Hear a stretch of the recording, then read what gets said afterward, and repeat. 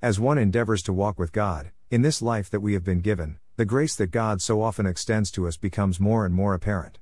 Coupled with that awareness of His grace, is the awareness of our need for God to sustain us, especially as one gets older and so many of the things that one tends to take for granted, seem to slowly dissipate. It is a humbling experience, and yet it is much more than that. God's grace is almost like a cloak that slowly opens and one begins to comprehend the magnitude of His provision, from our first steps towards Him, to where we are now and where, eventually, we shall be. I was recently looking through some Christian-related books that I bought and had read many years ago, and I ran into a note that I had entered into one of them, that caught me by surprise. There was arrogance in my written comments and the appearance of knowledge that I assumed I had, but in actuality I did not possess. Sometimes I marvel how God even puts up with me, but praise God, He does. The written note was written when I assumed that it was I that was in full control. And yes, my story goes downhill directly from there. I shudder to think of how ill-informed my mind was and how hard my heart was at that time. The journey we walk is long for some of us, and although not always apparent, God's purposes do unfold, and His wisdom and patience with us clears our vision as time marches on. Helplessness is not something that most of us take solace in, but there is untapped strength in God, in this awareness. The Apostle Paul makes mention of this reality in 2 Corinthians 12:9, which reads, "And He has said to me, My grace is sufficient for you, for power is perfected in weakness. Most gladly, therefore, I will rather boast about my weaknesses, so that the power of Christ may dwell in me."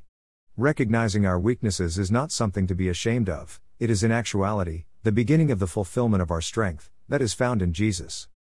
My wife has dementia and is also scheduled for a hip replacement due to advanced arthritis. Dementia affects her memory and arthritis her mobility.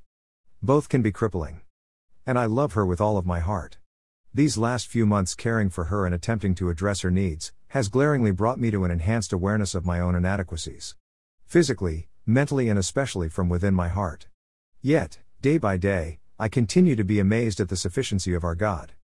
I cannot begin to convey how God's love overcomes my inadequacies.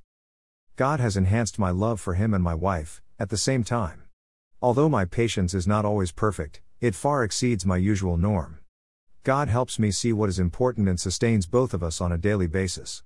He instills in me the need to focus on today, and to trust in Him, and I do. Many tears have been shed in prayer because this cuts to the very core of our being.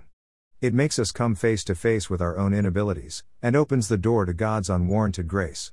Jesus personified His dependency in His Father, while He walked in our flesh.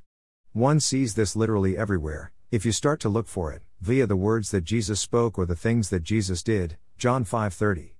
Both divine and human at the same time, Jesus showed us of His own trust in the Father, and the desire at all costs, to fulfill the Father's will. In the Garden of Gethsemane Jesus sweated blood, Luke 22:44. Jesus knows full well our limitations. And what is equally amazing is the grace that God extends to my wife. To see this unfold is the hardest thing we have ever encountered, but it also is the most beautiful.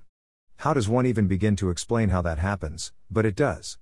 Don't get me wrong, even though God's provision is beautiful, it tears at the heart. I don't think about tomorrow, I just focus on today and trust that our tomorrows will conclude according to God's love and purposes, to His glory. God's grace, sheer grace. There is no other word that comes even close to His sufficiency. Worthy is the Lamb.